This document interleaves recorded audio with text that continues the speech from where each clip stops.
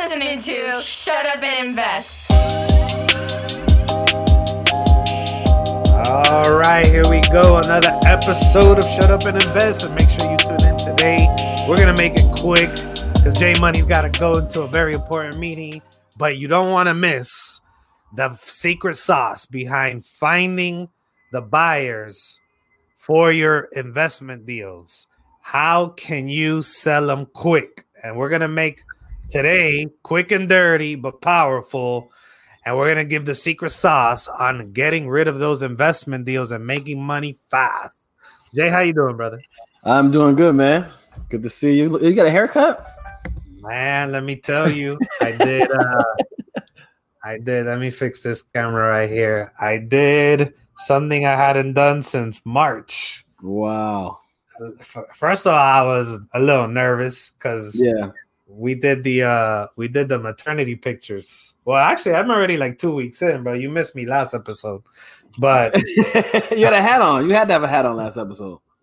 I don't know. I think we need to go back to the video. Instant replay. So I did maternity pictures. So I couldn't go maternity pictures with the corona look. So I had to mask up, put the gloves up, call my barber. What's the safe process you guys are doing? Because at that 2 weeks ago, Florida's still on fire, but Miami-Dade was number one. Yeah, we were. And then I'm going into a maternity studio for pictures, so we had to get extra careful. But he had me first in, cleaned everything, and masked up, gloved up, and finally got a haircut. Let me tell you, I felt like a brand new person. A haircut is like superpowers to a man. I tell you, man, superpowers. Just like Clark Kent going in the booth, you come out with a haircut. So on the topic of making sure you're always fresh and clean, we got to make sure when you get a deal, when you get an opportunity, or maybe you've been sitting on a property and you're now thinking about selling it, how do you get rid of it? What's the secret sauce to find good buyers in your world? Also, a lot of people blow us up to find out what our seller financing and how we get those buyers. So that's part of the secret sauce because there's different categories of buyers. So we're going to get into all that today. And Jay, if you want to break down kind of the different categories so that we can start one by one. Definitely. Buyers. I mean, let's be honest. Getting a deal actually isn't even that hard nowadays. There's deals everywhere. I mean, there are deals all over the place, right? The main important ingredient is getting the right buyers, and it's not having a huge buyers list. It's having the right buyers list, and I think it's having a diverse buyers list, right? So, the different buyers right now that you got, you have your retail buyer. This is Kevin's like mom or sister or aunt that wants to go out there and find a house retail. Kevin deals with them in his mortgage side of the business. I used to deal with them a little bit as a broker agent, but I cut them off pretty quickly after I found out that they always brought over Uncle Pepe to check on the roof and stuff like that. So you got the retail buyers. Then you got your flippers, your rehab flippers, right? That's a good buyer to have. Right now, people are still doing a lot of flips, so those buyers are definitely out there. You got your buy and hold buyers. These are your people looking for rental properties. And then you got your seller financing buyers, right? Which is a whole different pool because these can be your investors, right? These can be investors. These can be homeowners. These can be people, who can qualify for conventional financing. It can be people who don't qualify for conventional financing, right? That's why we like to deal with seller financing deals because that pool of buyers is a huge, huge pool. But those are your main buyers. And then you have your other wholesalers, right? We all deal with each other in the business too, right there. But those are your main buyers you want to have. And I think as an investor, you want to have, a little bit of everything in your data book. Yeah. Let's start with the traditional retail side. So the traditional retail side, what are some of the different scenarios and how do you find good buyers there? Usually they're coming with a realtor. That's usually where you find your traditional buyers. And in a scenario where you're selling a rental property maybe that you have, or you just renovated a property, you're going to go ahead and post it on the MLS. Mm-hmm. And that is where that's like putting the bat signal out. That's usually where you're going to find most of your retail buyers. That's where it shows up on realtor.com. It shows up on Zillow. It shows up on all the distribution sites, because all these websites, they usually pull from the MLS. So automatically when you list it on the MLS, it blasts it to all these different websites. And that's how people will start calling you as far as realtors. If you're representing yourself, or if you have a realtor representing you on your team, they're going to be fishing all those phone calls. So you can list it on the MLS. There's a lot of listing services without a realtor. That is an option. That is definitely. And you have, even right now, the last probably 3-4 years, you can probably find a lot of people who had some good success selling it for sale by owner, right? Because when the market is super, super hot, it's a seller's market, you can have some success selling a property for sale by owner because there's not a lot of inventory in the market, right? And in a normal market, retail buyers are mostly going to be sold. The property will mostly be sold on the MLS. Right. For Sale by Owner has a website too, and they have some distribution as well. Facebook Marketplace, I think in the last 12 months, 18 months has really become a player in the game as far as generating leads. You can go ahead and post your properties on there and find retail buyers. So the retail buyers either going to want to live in it, or they're looking for an investment property that usually cash flows or is in a good area, and they are an investor that's not your typical off-market investor. Because that's really how I look at it. There's the off-market guys that they are looking for discounted, really good, diamonds in the rough type deals. And then you have your investor, the retail investor, who they may not be as familiar with the off-market world. They just want to invest in properties. So they start looking for what they call a good rental property. And they just pretty much look on the MLS and talk to some realtors, maybe check For Sale by Owners. And that's kind of your two ways of finding retail buyers. Yeah, that retail buyer is what we call a turnkey investor, right? The one who's looking for a property that's already set in stone. Right, the realtor might have a management company in place, and they just get that property and it's ready to go. So that's not your value add investor. That's your turnkey investor who says, "Hey, give me a good property I don't have to touch for 15 years." That has a tenant in place. Exactly. Now, I do know some wholesalers have written in their contracts that they have the right to market the property on the MLS. So I do know that a few will market to cash-only investors using the MLS before they've even closed on that property. Have you ever done that, Jay? I haven't. I have not done that, right? So, and I think some states, it depends on the MLS. Some MLSs won't let you do that unless you get a power of attorney, maybe. Or I know in Florida you can do it, right? In Michigan you cannot do that. So I never did do that. But a lot of people do it. I mean, if you look at the Miami MLS, you'll see a lot of those deals on there that are wholesalers selling the deal. And it's listed on MLS. Right. So the idea behind that, if you can do that in your area, is you lock up a deal for $100,000, but you put it on the MLS for $120,000. You haven't even closed on it. If the seller that is selling you the property comes across that listing and asks, "Hey, I see you're already selling the property and we haven't even closed, and you're selling it for more than what you're buying it from me," at that point, you have that verbiage in the contract that they sign to show that you have the right to be able to do it. And from the certain clients that I work with that do use that technique, their sales pitch, from what they've shared with me, is, "Hey, we're already looking for the buyer. Once we buy it and do some things to it, we want that buyer ready to go to maximize my time and sell it fast. As I told you from the beginning, we're investors and that's what we do." And that kind of calms any kind of, plain devil's advocate worry that the seller might say, "Wait a minute, if you could sell it for more, I might as well sell it for more." And that's kind of the risk that sometimes you run using that strategy. I agree, definitely. It's all about communication, right? I mean, everything in the day is communication with your sellers up front. I always tell people that make sure you communicate with them up front, right? Especially, with a home, let them know, hey, I'm bringing through partners, contractors, all, that way it's an easier process to get your buyers through the property. 100%. All right, we'll leave the best for last, which is the seller financing deal. So to make sure everybody watches the rest of the show, we got 20 more minutes, guys. Hold your horses. Let's move to the flippers. So flippers.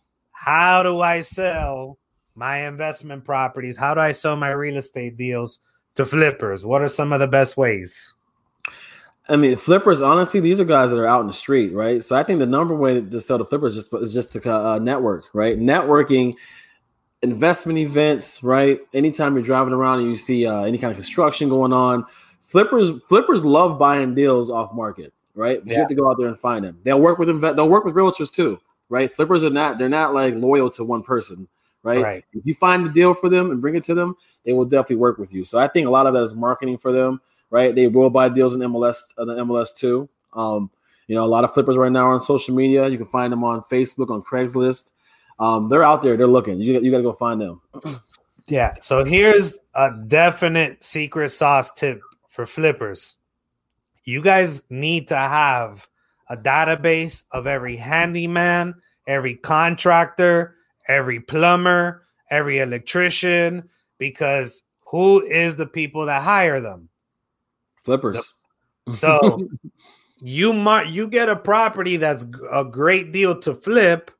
If you blast this out to every possible contractor that you've built a database with, every time you see them, business card, anytime you see them working on a house, stop, get their information, talk to them about what they're doing, who their client is, who the owner of that property is. They will start to tell you, oh yeah, no, this guy, this is what he does. He buys 5 or 6 deals. He keeps me busy. I'm working with him exclusively. Or no, I just started working with this guy. Get the story behind who that person is and potentially ask for an introduction.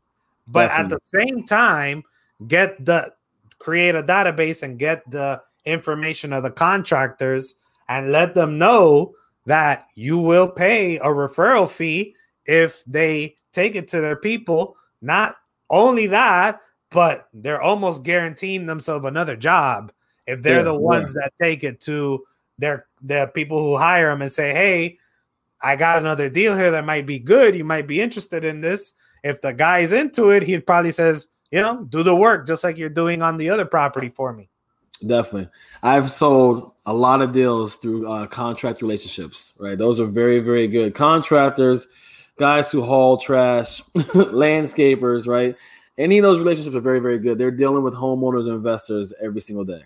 100%. And like you said, if you guys are picking up deals, especially if you're going into virtual real estate investing, like we show in the course, that if you guys haven't gone to shutupandinvest.com and clicked on the tips and tools and tricks, we are releasing that within the next week. We're putting the final touches.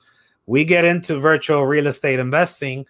And the first thing you need to do when you have deals is get involved with the local associations. That literally is a group of real estate investors that meet on a monthly basis. And now more than ever, because of the whole Corona thing, that all of them are moving to virtual events, you can pretty much attend anybody across the nation's association meetings and presentations and webinars and network right within the people in the chat, just like you can on this show. That is how you can pick up more buyers, more people for your database so that you can sell your deals. If you're not in a Facebook group in the markets that you're doing deals in, then you're missing a whole group of buyers. I mean, there are deals being done in the local association Facebook group or, the local investors of Miami, wherever you're at. There are deals being done. There's deals being exchanged in those groups all the time. So, I mean, definitely online right now is a great source. Type in your area in real estate on Twitter, type it in anywhere online, and you'll find buyers right there. Yeah. For buy and hold, the next category. These are buy and hold, man. Cash flow. To me, these are the best buyers, right? And why are they the best buyers? Because buy and hold buyers are buying all the time, right? They're buying all the time. They're not flippers. You have to make the numbers work exactly the way for an ARV. They're looking for cash flow, right? They're buying more deals than the average flipper guy is. And they're buying every market. A buy and hold buyer buys when it's high if the numbers work. He can buy in a low market. He's always going to buy. 100%. Now, the buy and hold guys, you got to kind of have a conversation with these guys when you talk to them because they each look at deals differently. Definitely. Some of the buy and hold guys are going to tell you a set amount that they want. Mm-hmm. I got to get $500 a month on a deal. If not, it's not a deal. Mm-hmm. Or I need a cap rate. Then you have the guys that are always talking cap rate. Cap rate can get a little confusing because I've started to notice each person calculates cap rate a little differently. They do. Yep. Yes, they do. Some people just divide more PITI, principal, interest, taxes, and insurance into the rental income, and they decide that that's the cap rate. Other people will take the rest of the expenses that we all know that come into a rental property. I'm not a big cap rate fan because of the gray area of what the universal expenses should or should not be. There's like a debate. So many people do it differently. I just come very straightforward and say, what do you want a net cash flow on a deal so that I got a good idea of what deals work best for you?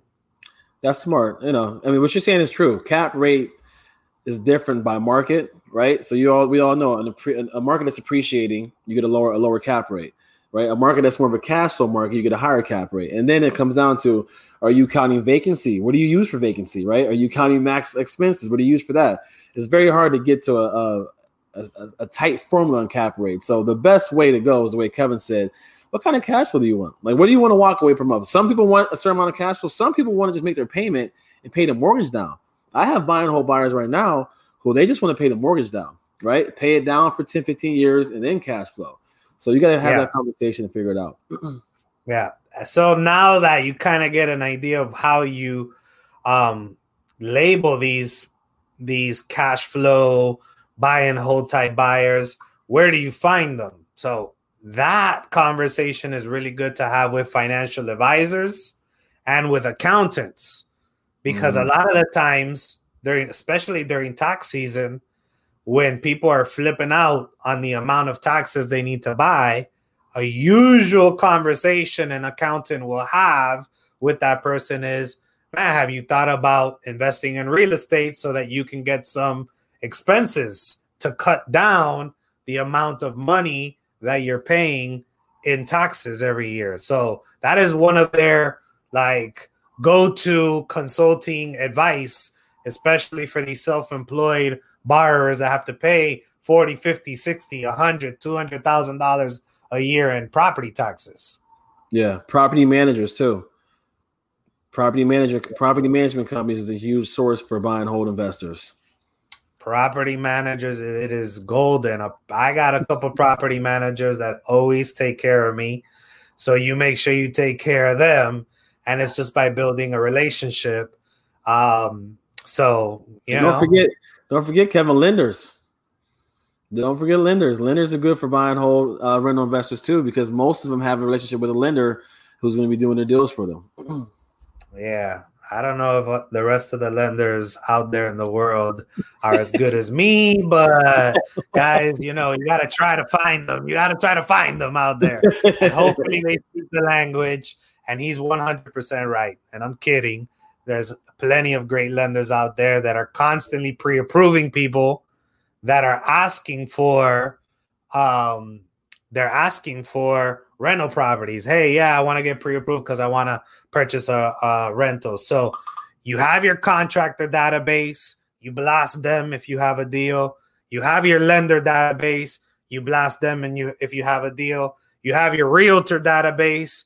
You blast them if you have a deal. You have your investor database. You blast them if you have a deal. All these verticals and these categories, it's like, think of it like a river where you're sticking your pole in and trying to fish. Jay, you still with me there? Because I lost the image. No, I think we lost Jay completely. Just when we were going to get to the secret sauce. So, Mr. Joe Rich, he's asking, how do we get to you? Yes, sir. You can always message me. This is my handle right here at KJIMENO. That you can get to me on Instagram, and it's also on Twitter. And just look me up, Kevin Jimeno, which is this last name right here.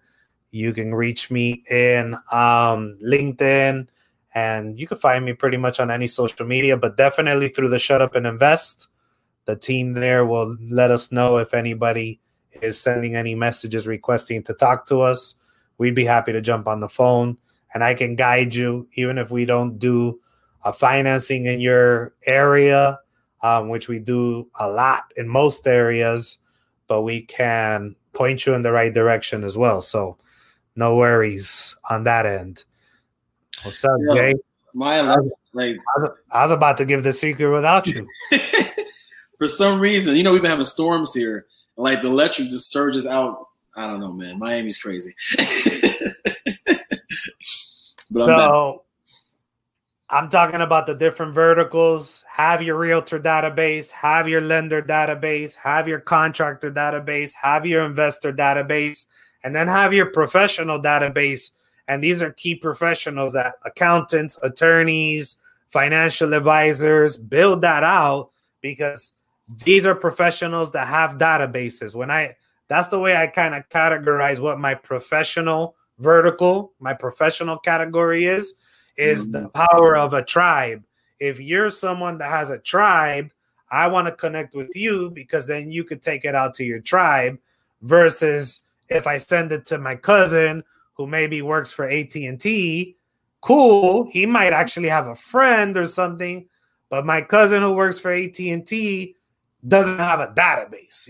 He punches in, punches out, talks to his buddies, talks to his friends and family. He's not what I put into the professional category in my CRM, but I'll put an attorney, because an attorney has a Rolodex of clients and partners and vendors. A CPA has the same thing. So anyone with a database is what I put in the professional category. And each one of these get the messages of deals. We were talking about the deal last week for the probate deal. The only way that deal works is if I partner with an attorney who wants to do it together, so that I don't put up all that money. And if you guys want more on that, check out the last show we did. And that's what I'm doing. I'm going down my professional database and kind of just, shooting the what's a nice word for saying shooting the poo-poo, because now YouTube is affecting our algorithm if we're cursing on our videos. So you know who a good buy and hold database is for buy and hold investor is doctors, right? So any kind of high earner. I got a couple doctor friends, right? I got a doctor friend who knows some other doctor friends who, and one thing with doctors or anybody who makes a lot of money, they need to spend money, right? You talked about before the CPA. Well, the CPA will tell you, hey, this doctor needs to buy a house, or check with some doctors, right? Because doctors are investing. That's why you see doctors with boats and beach houses. They got to spend money to offset taxes, right? So a lot of doctors are good buy and hold investors. 100%. How would you start the conversation to get financial advisors and accountants to refer you to their clients? That's a really great question. And the way we do it, or the way I do it, is first and foremost, I ask every single one of my people if they have a good financial advisor or an accountant. Mm-hmm. And I want them to give me their people, because it's a lot easier to call a financial advisor or call an accountant and say, hey, what's up? I'm Kevin. Jory actually gave me your information. He told me you were the best in the biz. I was looking for a good accountant. Or, hey, Jory told me that you were a good financial advisor. I kind of wanted to pick your brain and get, some idea of what you do. And you start to get to know them and build a relationship. Now, my rule of thumb always is frog them in the beginning. Because when you're calling someone and you're just like, hey, I got something that I want to sell you, and I don't know you, from anything, that usually doesn't work well 9 out of 10 times. So I use the acronym FROG, which means I'm touching base on what do they do, which is occupation, the O in FROG. F is for family. I usually leave family for last if it's a brand new introduction and there's not a lot of, comfort. We don't know each other yet. I'm not trying to ask about your divorce and your your 3 baby mamas. Like, we don't gotta get we don't gotta get into that conversation right off the bat. But it's F for family, O for occupation, R for recreation, and G for goals. When I meet somebody, I'm usually talking to them about their occupation. So tell me a little bit about your practice and your area of expertise and who you focus on. And then they start telling me about their job or whatnot. I easily transition from there to goals. Like, oh man, that sounds interesting. Sounds like you got a lot on your plate. What's the goal here? You're going to try to make that big? Are you looking to retire anytime soon? Are you looking to scale back and take it easy? Then I get an idea of what their wants and desires are as far as their professional life. Then I transition usually from there into recreation. Man, and with all that, what do you do to disconnect? And, what do you like? Golf, this. And if they like something that I like, right there, I'm like, oh, we need to do that. We need to go out to the golf range and talk some more. Like, are you free Saturday? Let's go, hit some balls off the tee or whatever the golf jargon is. You could tell. I don't golf at all. I thought you took the Heat games in the suite, Kevin. I thought that's what you did. You took them to the Heat game, put them in the suite, and then you got all the information. Man, I did Miami Heat season tickets for 4 years simply for that reason. I mean, I'm a basketball fan, more a Laker fan than the Heat fan, but the Heat are number 2 on my list. And we had 4 season ticket games just to be able to take people out for that same exact reason. I brought that up because think about all the money, right? All the people who bought those, the corporate people who buy that stuff, all the snoozing and dining and whining that's not going on right now during COVID, Big time. Yeah. And then how do you get them to actually, once you warm them up, talk about their family, the recreation, the occupation, the goals, you get to know them. They're going to give you insights there of what they focus on, what they're trying to accomplish, what type of things they're into. From there, you're looking for some common ground or whatnot. And then they usually say, what about you? Mm-hmm. And when they say, what about you? Well, listen, I'm a real estate investor. I actually help people get a return on investment on deals. I usually have a lot of good rental deals that I can't keep myself. So I'm looking for good contacts like yourself to be able to share these deals with. And if you're interested or somebody in your network is interested, then we can work out a profit sharing, or I pay a referral fee for these deals, and that's my business. And then at that point, they'll tell you if it makes sense or not. And for an accountant, it's easy to say, listen, I need to really partner with a good accountant, because a lot of people have questions on the tax implications on these deals.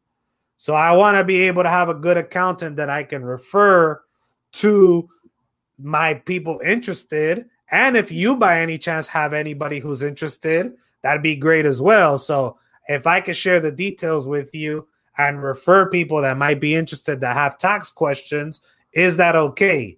9 out of 10 times the accountants are going to be like, of course you can refer me, not a problem. Definitely. And the same thing for financial advisors. Like, hey, I'm not sure where to put my money, this and that, and I'm looking for financial advisors. By any chance, do you have any self-directed IRA programs that we can kind of team up with? And I can send you people that want to invest, but do it in the smartest way. The financial advisors could get tricky sometimes simply because they have products that they want their clients to invest in. They're selling 401ks and other stuff that isn't exactly real estate. And if you talk about a self-directed IRA to financial advisor, he's going to kick you out of his office. That doesn't make him any money, any fees. Yeah. So. But what you said is important, though. Like, don't just go in there asking for something, right? Build a relationship with them, right? Bring them some business first, and then in return, bring you business back. Yeah. And even with the financial advisor, it's kind of like, hey, do you have some of your clients that are looking for real estate within their portfolio, because sometimes they do need the tax breaks and they are looking for something, and you can provide that alternative real estate investment for them. So with them, you could just, be a little bit more direct as to asking them the question if they ever look for good real estate deals for their clients. The last part, because I know we got probably about 15 more minutes max, 10 more minutes. We got 15 minutes, and we're good. Okay. We're good on time. A lot of the secrets. I'm sorry, what? We're going to seller financing buyers that we're at.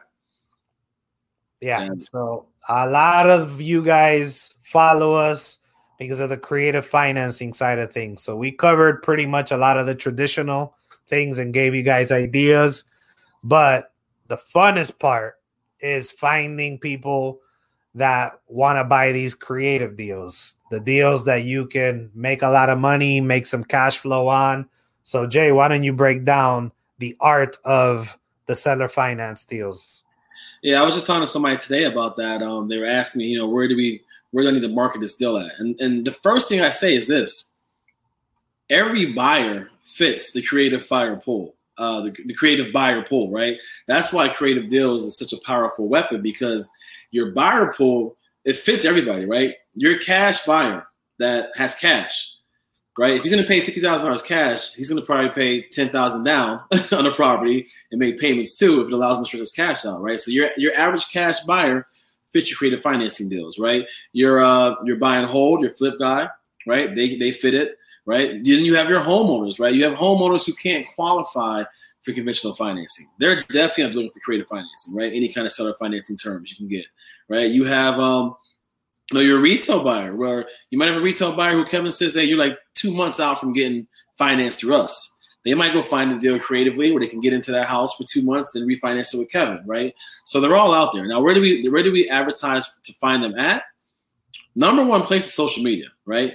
All the buyers nowadays are social media, right? So when I'm doing a creative deal, you'll see it's on my Instagram page, Instagram stories. It's on my Facebook profile. It's in Facebook Marketplace. Facebook Marketplace is full of buyers. You gotta weed through them and sort them out and pre-qualify them. But there are creative deal buyers in Facebook Marketplace like never before, and it's free, right? Craigslist is still a great source. People are still on Craigslist. There's a website called OfferUp. OfferUp's a good site, right? Bigger Pockets, you can find them on there, right? Anywhere where people are looking to buy and you can market at, you're gonna find creative financing buyers. Then it just becomes what does that deal fit best, right? I mean, it might be a deal where it's better for a homeowner because your numbers don't fit for an investor, right? So then you market that towards a homeowner, right? If it's a deal that can cash flow anyway, or there's any kind of equity in it, you're going to be able to find an investor buyer in all your sources. My buyers list for cash buyers, they get our creative deals too. If we do a creative deal, Kevin will get a text from me.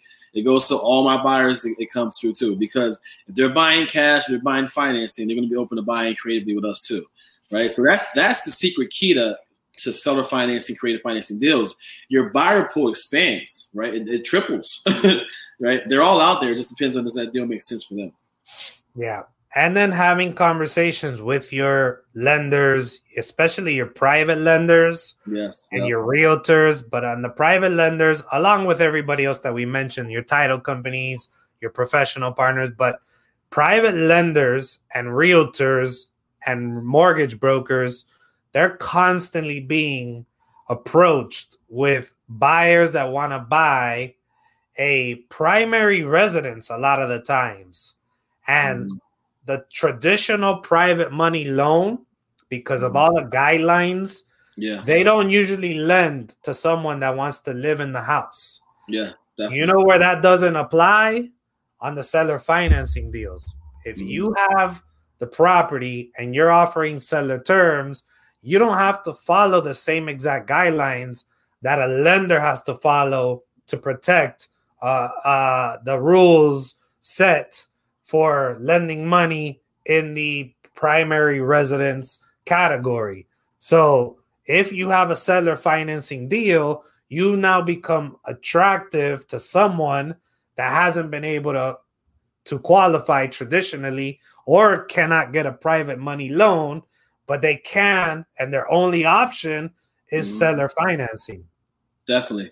Definitely. I mean, and they're out there like crazy right now. Of course, banks have tightened, banks have changed, right? So there's a huge gap to be filled. We're feeling it every single day, right? The lenders are on spot, and also the credit repair companies, right? If you're not talking to credit repair companies, I mean, that's your pool right there, especially of owner-occupant buyers. They have tons of them right there. You know, most of these people have the down payment, right? They have the income to match the payment. They just aren't credit-worthy yet to get approved by a bank or a private lender who can't do it because of the guidelines. Right. Bandit signs, guys. They build a nice little buyer's list for you where you put out bandit signs that says seller finance, the 3-bedroom, 2-bathroom house, or lease option to buy. Because a lot of people, they don't even understand the seller financing side of it, but they've heard rent to buy or lease to buy. You put out those signs saying both, and the same people that are interested in lease to buy will be interested in a seller financing deal, because at the end of the day, you could structure it very similar. It's just using different words to almost say the same thing, because at the end, all they want is a property that they can buy and live in that doesn't have to go through the traditional lending methods with a bank. Yep. Definitely. Yeah, I mean, there's people, especially people who might not have they might not be citizens yet, right? They have a good job, but they don't have citizens yet, right? That's a huge pool of seller finance creative buyers. They have a lot of cash on hand, but they can't get a mortgage yet. We do a lot of deals with that. A lot of investors right now. I'm doing a deal right now with an investor. This guy's the investor, owns 300 properties, right? But he's looking for a seller financing deal because he can't go conventional anymore. He has too many loans. Conventional, and a lot of the private guidelines have tightened. Kevin will tell you firsthand, the private guidelines changed a lot from March to today as far as LTVs and down payment, stuff like that. So the reason why we preach it so much is because right now and moving forward, it's a huge opportunity if you can do these creative deals to become the bank yourself. 100%. We got a question from Joseph. Would you rather buy on a wrap or sub 2, and why? So those are two different things. Again, remember, a wrap is an exit strategy, right? So let's just kind of break it down.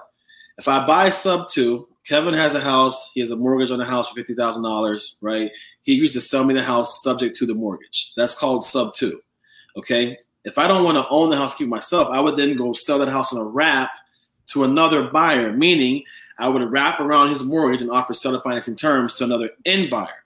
So you have to remember that wrap is an exit strategy. We never buy on wraps. We don't, as in, me and Kevin don't. Some people do. We never buy on wraps. We're going to be that sub 2 guy. There's too much for me that could go wrong between me and the actual homeowner. So we don't buy on wraps, right? We will buy on sub 2 all day long. Sub 2 is a very, very powerful tool to buy a property and create wealth. A wrap is a very powerful tool to sell that property, create wealth, be the bank, and have a little more stress-free investment property. Yeah. I second that motion.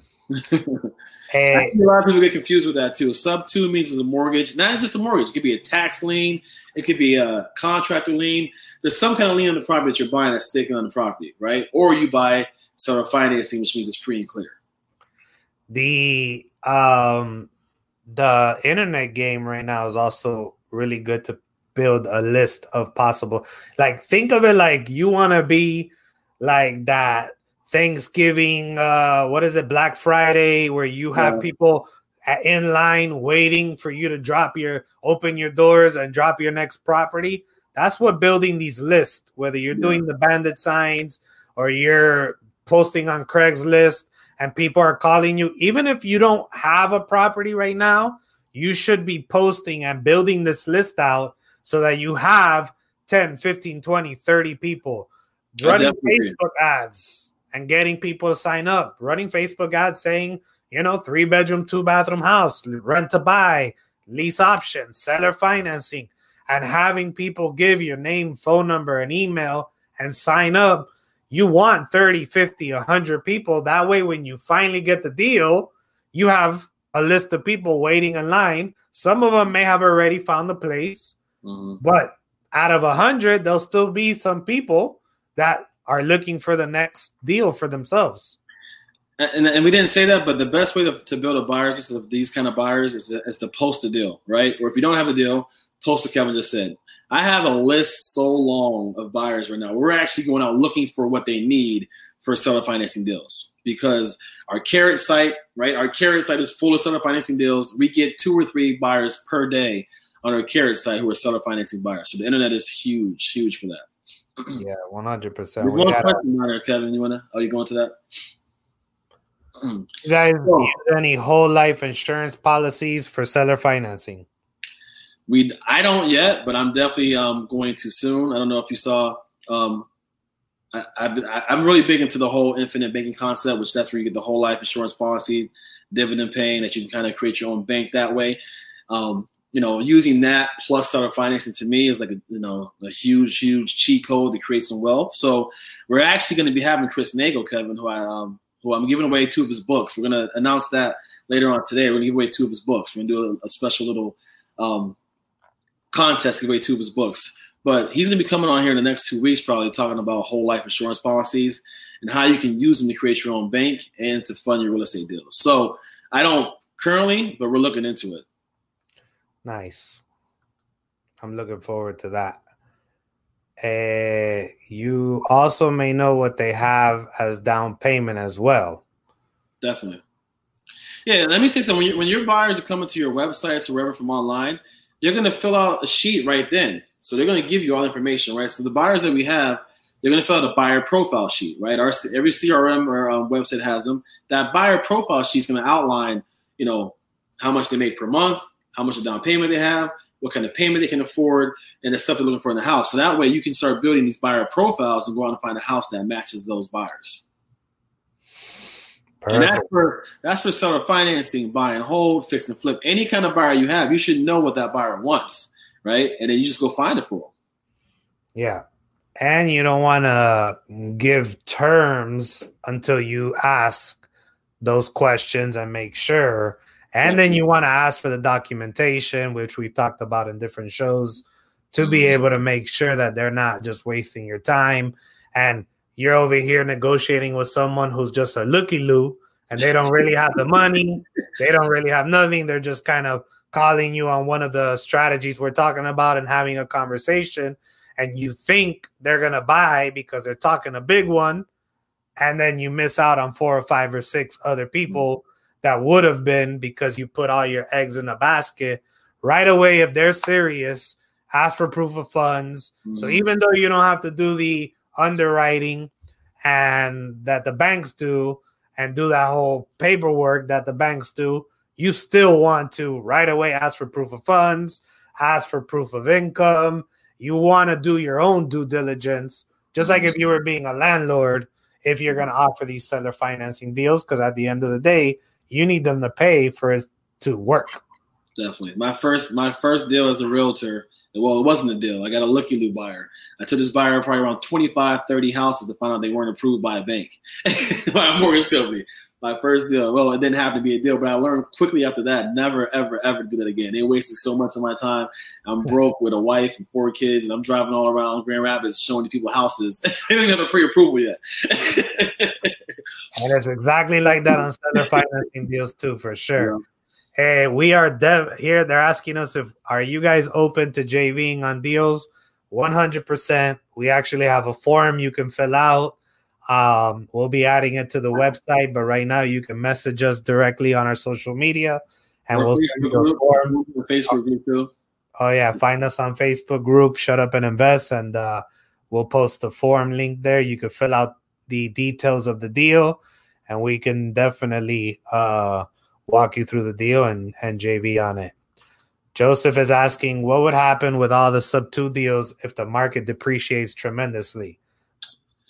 You better hold on. I mean, that's the risk of sub-2. There's a couple of risks of sub-2 that you have to know about. Kevin brought one big one up, not today, but the taxes go up too, right? Remember that. Those taxes can go up. So when you're doing a sub-2 deal, you need to make sure you're kind of giving yourself some room for appreciation when the taxes go up and your cash flow goes down. Also, when you buy a sub-2, you got to be ready to hold on to that throughout any kind of market cycle, right? And you have to have reserves to make sure that, if your tenant doesn't pay or if your end buyer doesn't pay, you can make that payment. So, sub-2 is a great, great tool, but make sure you're prepared and you're protected and you have those reserves on hand, which we talked about last year, reserves, to be able to withstand any kind of change in the market. Yeah. If you're assuming somebody's mortgage payment because you're going to try to flip the property, and that's how you're trying to sell the deal, be very careful because it's no different than if you're trying to flip a property right now. We're in a unstable economic time period. If you can turn around and rent the deal, if for whatever reason the market corrects and you can't sell that deal at the price point you need it to make money and pay this mortgage off, well, okay, I can sit. My backup plan is rent it and I still make cash flow and I'm still good, then you're good. But if your only exit strategy is flipping that deal and you took on that sub-2 deal and the market depreciates, now you're stuck. Mm-hmm. Yep. You can't rent it, you're going to have to, pay the difference. If not, you're going to have a big problem on your hand. Yeah, you got to have reserves. I mean, a lot of people are flipping right now, and you can still flip right now, but you got to be very, very careful you are because the market's going crazy. It really is. I mean, there's seller markets all over the country. But right before it turns, it usually looks like today. It usually looks like today. And all of a sudden, out of the blue, what happened? It was all good just a week ago, right? So make sure you're prepared. 100%. All right, my people. I think we're good because I know we got to jump into the 2 o'clocks. So I think it's a wrap, my friend. Definitely, man. Make sure you guys go to our website. Make sure you're in the Facebook group. Keep going out there and invest and send us any questions you got. If we didn't answer them today on this live, send us a message or ask in the Facebook group. We're always in there active too. Shut up and invest. Yeah, post it. You can post comments here on the YouTube channel too, and we'll answer them. That way, when people see the recording, they can see the answers to the questions as well. So we appreciate you guys. And check out our free training. Go to shutupandinvest.com. Hey, thank you once again for listening to Shut Up and Invest.